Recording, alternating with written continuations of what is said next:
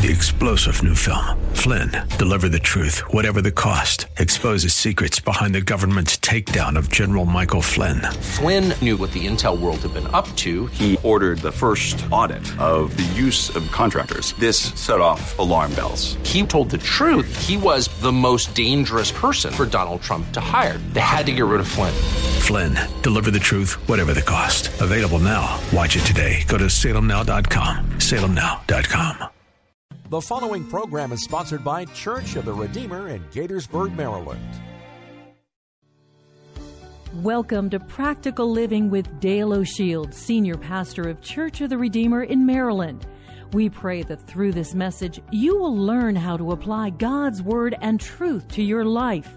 Stay with us as we discover God's truths that will transform us. Wisdom is far more than having intellectual capacity, ability. Wisdom goes beyond how many degrees you have after your name. You can be very smart and have lots of different degrees and nevertheless not be wise. You can be old and not be wise. You can have lots of things going on in your life that represent what the world would think of as wisdom and yet nevertheless be shy of the wisdom of God. Because real wisdom is not human wisdom. Real wisdom is wisdom from God's perspective. It's thinking about life, approaching life from God's point of view. Now, wisdom is not just a matter of what you know, it's a matter of what you do. So wisdom is about taking what you know and actually applying it, doing it, living it in everyday situations. And there's no place where wisdom is needed more than in the relationships of life. I think you perhaps have found in living life that there's nothing that will make you happier and nothing that will make life harder than your relationships. If your relationships are going well, it's a wonderful thing. If your relationships are not going so well, it can be a horrible thing. And so the up and downs and vicissitudes of life really are connected oftentimes with what's going on in our relationships, the quality of our relationships. And we need wisdom to navigate relationships well. And the Bible really is a book about relationship wisdom. It's about how we have a relationship with God.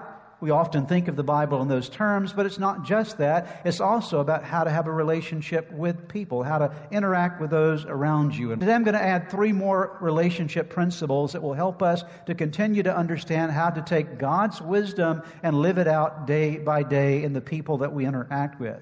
The first thing today is that the Bible teaches us that pride is one of the biggest relationship problems. If I were to ask you what causes the most problems in relationships, what would you say? In marriage, some people would say communication or finances or a variety of things. But the Bible gets to the root of issues, and the Bible says that the biggest problem in all of our relationships is really one word. And again, what is that word? Pride. Let's take a look at some scriptures that emphasize this, that teach this to us. Proverbs 13, verse 10. Pride leads to conflict. Those who take advice are wise. Proverbs 21, verse 24. It says, mockers. A mocker is someone who is contentious or contemptuous in a relationship. So mockers are proud, haughty, and arrogant. Of course, that does not do well or sit well in relationships.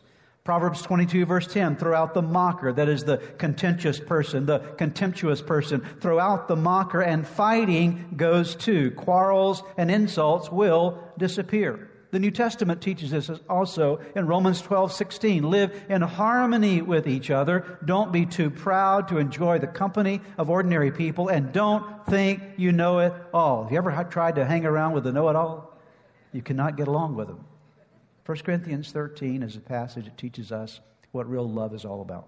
It's where the Apostle Paul lays out the God kind of love. And in verse number 4, he gives us one of the several characteristics of love.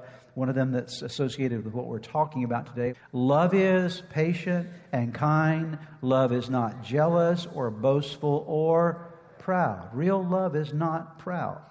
Now, what does the word pride mean? The word pride really symbolizes or speaks of, refers to an elevated or an inflated opinion of yourself. It's when you put yourself above other people or think of yourself as superior to someone else. Pride does not necessarily come out openly. Sometimes pride is hidden within our hearts, but we have attitudes toward other people that we think that we're better than them. We know more than they do, that we are more righteous than they are in certain aspects of life, and so we elevate ourselves in some way in our own opinion of ourselves. And pride is a very dangerous thing. It was pride that caused God to kick Lucifer out of heaven. Lucifer, as we know him to be Satan, because pride cannot exist in the atmosphere of heaven. It is antithetical to the culture of heaven. Pride is. And so pride invites hellish things into our lives. And when we learn humility, it invites heavenly things into our lives. Let me talk to you about some of the impact of pride in relationships. I'll give you 5 characteristics or 5 symptoms of pride in relationships. The first thing that pride causes oftentimes is what I would call a victim versus a villain mindset. What does that mean? It means that in a relationship, when there's a problem, a prideful person views themselves as the object where problems are coming their way. They have no responsibility for the problem in the relationship, and the other person is the villain. I'm just the victim. I'm not at fault here. The other person is. And so it's putting people in a view of them being the problem in the relationships rather than ourselves. And many times pride shows itself in this characteristic. The second thing comes along with this is a sense of judgment, judgmentalism. Judgmentalism is looking at another person and magnifying their faults over yours.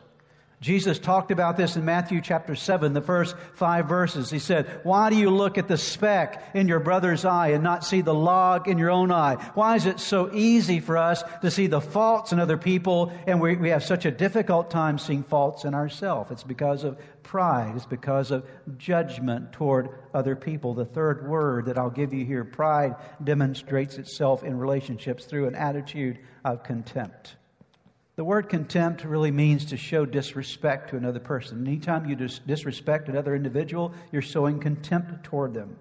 The fourth one I'll give you here is being argumentative. The Bible says that by pride comes conflict. As a prideful person generally has a tendency to want to argue all the time. They're looking for a fight, and they never want to settle a fight without having the last word. Pride says, I've got to have the last word because I have to be right in the situation. If you get 2 people in a relationship that both of them are prideful, then they both have to have the last word, and so there never is a last word.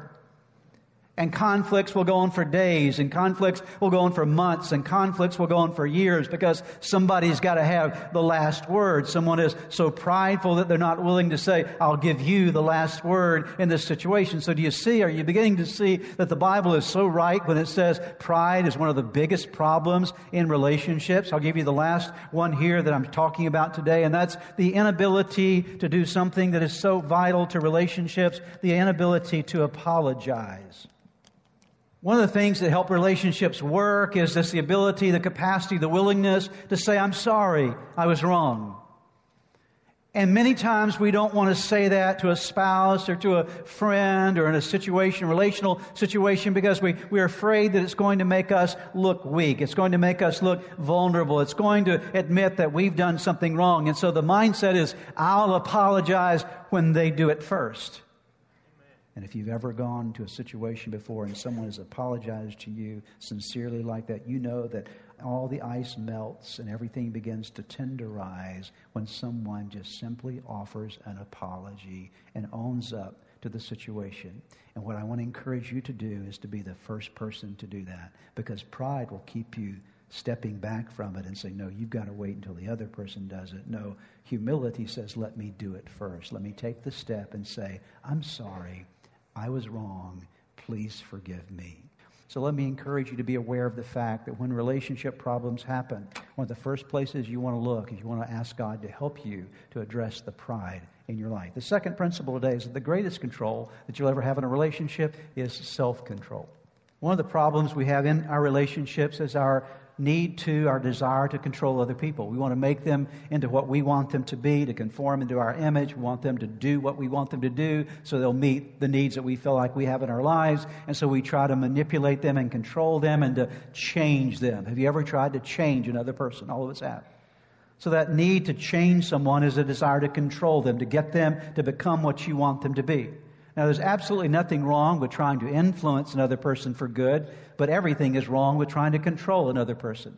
Because when you step in and try to control somebody else, first of all, it never works. And I'll tell you why it doesn't work. Because trying to control another person is actually an invasion of their will. It is an invasion of their personality. It is an invasion of the God-designed boundaries of their life. Even God does not invade your boundaries. God will work to influence you and to guide you to make decisions, but He waits on you to say yes. He waits on you to respond to Him with your will, that He allows you to choose and to actually give Him control. He doesn't take control from you.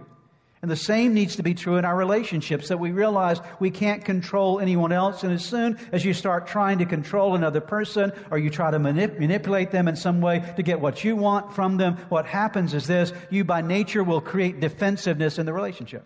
Because anytime someone's trying to control you, they're invading your boundaries. And when your boundaries are invaded, you want to defend your boundaries.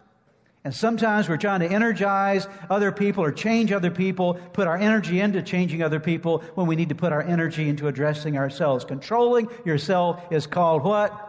Self-control. Now, according to the Bible, not only is the Bible very clear about the importance of this, but the Bible points us to the places of life and the points of life that we need to control very specifically.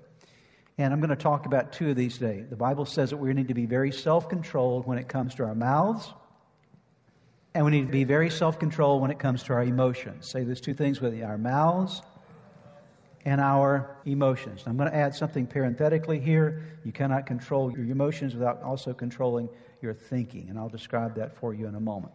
Of course, we could talk about another aspect of self-control and behavior. I'm not going to talk about that today, but I'm talking specifically about these two dimensions in relationships: controlling your mouth and controlling your emotions. Let's start with the controlling of our emotions. You can't control your emotions without also controlling your thinking, because what you think will determine what you feel.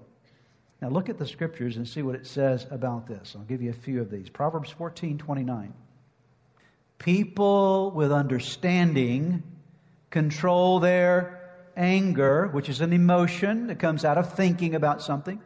People with understanding control their anger. A hot temper shows great foolishness. Proverbs 16:32. Better to be patient. Patience is an emotion that comes out of a way of thinking. Better to be patient than powerful. Better to have self-control than to conquer a city. Proverbs 25:28. A person without self-control is like a city with broken down walls. Let's talk about that one just for a moment.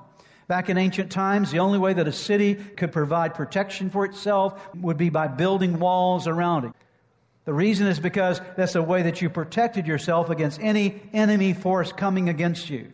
And the Bible says that if you don't have self-control, it's like a city that doesn't even have any walls. That the enemy can come in and plunder you anytime. The adversary can drop some kind of thought in your mind that will create some kind of emotion that can mess up your day. See, a lot of you are going through your days. You have no walls of self-control. Your whole day, the devil's dropping stuff in your life and you're buying into it, and it's messing with you and messing with your relationships because you don't have a wall of self-control. Are you tracking with me? Okay? Notice the next verse. Proverbs 29, verse 11. Fools vent their anger, but the wise quietly hold it back. For years, there was the theory in psychological study that the best thing to do with your anger is to vent it. If I feel it, I'm going to tell you. And the idea was that if you blow off your steam, that somehow you're not only going to feel better, but things will be better. Well, the latest psychological research points exactly to the Bible that proves this, that when you ventilate your anger, all you do is stimulate more anger. It doesn't help you. It actually makes you more angry. Ecclesiastes 7, verse 9. Control your temper, for anger labels you a fool. The Bible says if you want to improve your relationships, don't try to control someone else. Try to control who? Yourself, your emotions, your thinking. And then it also describes the importance of controlling what we say, our words. Do you know that you actually have control over when and how you open your mouth and what you say? You do not have to say everything you think.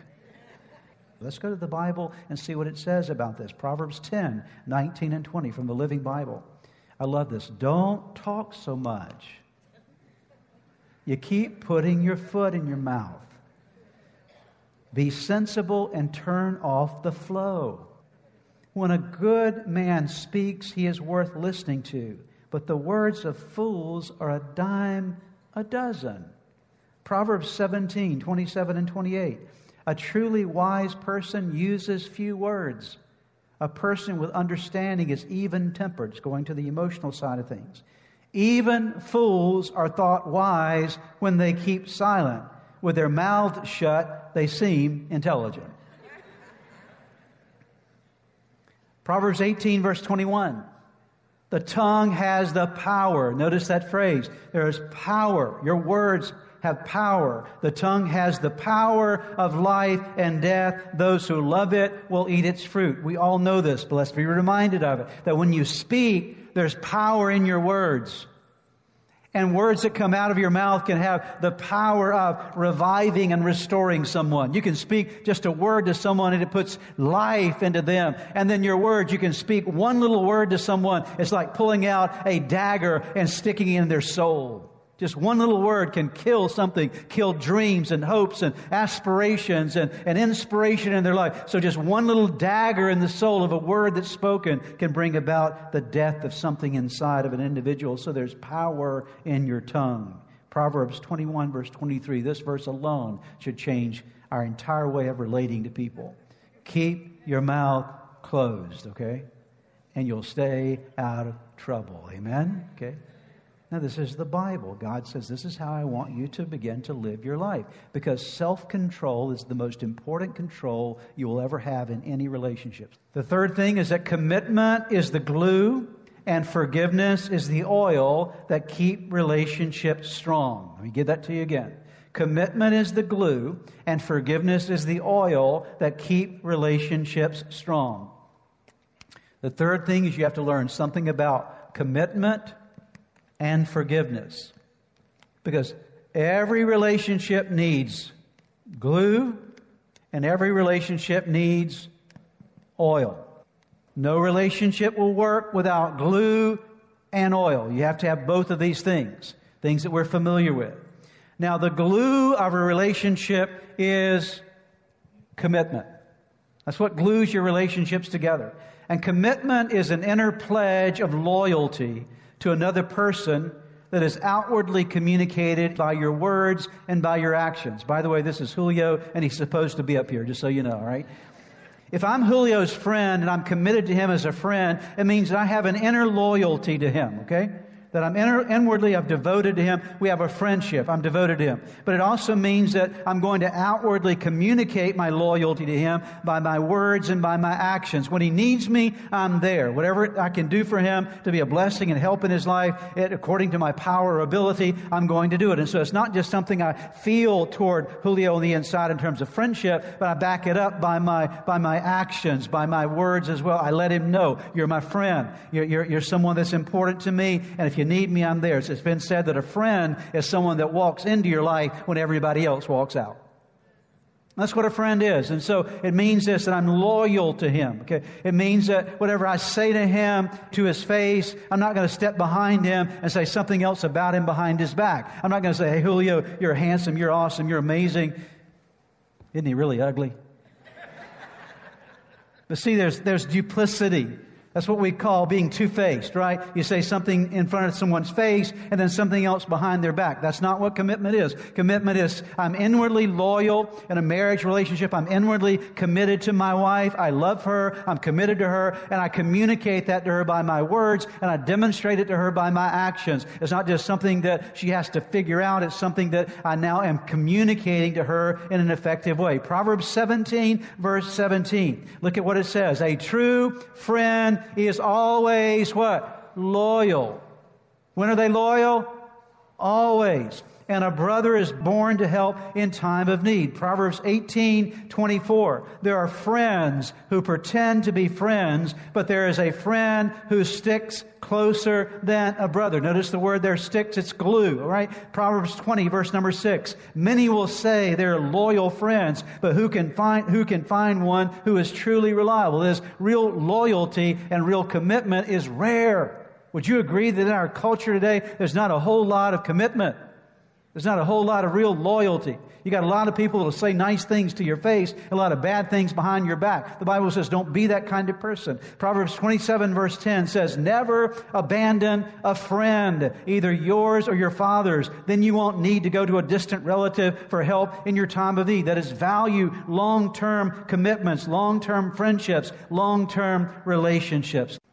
So if commitment is the glue, what is forgiveness? The oil. Now, why do we need oil in a relationship? Because friction happens. Stuff happens in relationships that hurt us. And even though we're committed, we still have these hurt points that we're going through. And so we need something that will allow us to lubricate our relationships. And the Bible says that forgiveness is that lubricant, that capacity to heal and restore. Notice the scriptures, Proverbs 10, verse 12. Hatred stirs up conflict, but love or forgiveness covers over all wrongs. Proverbs 17, verse 9, love prospers when a fault is forgiven, but dwelling on it separates close friends. Proverbs 20, verse 22, don't ever say, I'll get you for that. Wait for God. He'll settle the score. I promise you something, that if a score needs to be settled, you can trust God to settle it, okay? Let's talk about this whole idea of forgiveness being the oil just for a moment. This is a pipe wrench. And pipe wrenches operate by this little mechanism here. There's sort of a, if you will, sort of a gear mechanism that you have here that you roll this. It opens up or closes that pipe wrench in the way that it needs to be opened or closed. And what happens oftentimes with pipe wrenches or wrenches of this nature is because they're often used out in watered places and places where it gets moisture. It's not unusual for this section of a pipe wrench to get rusty.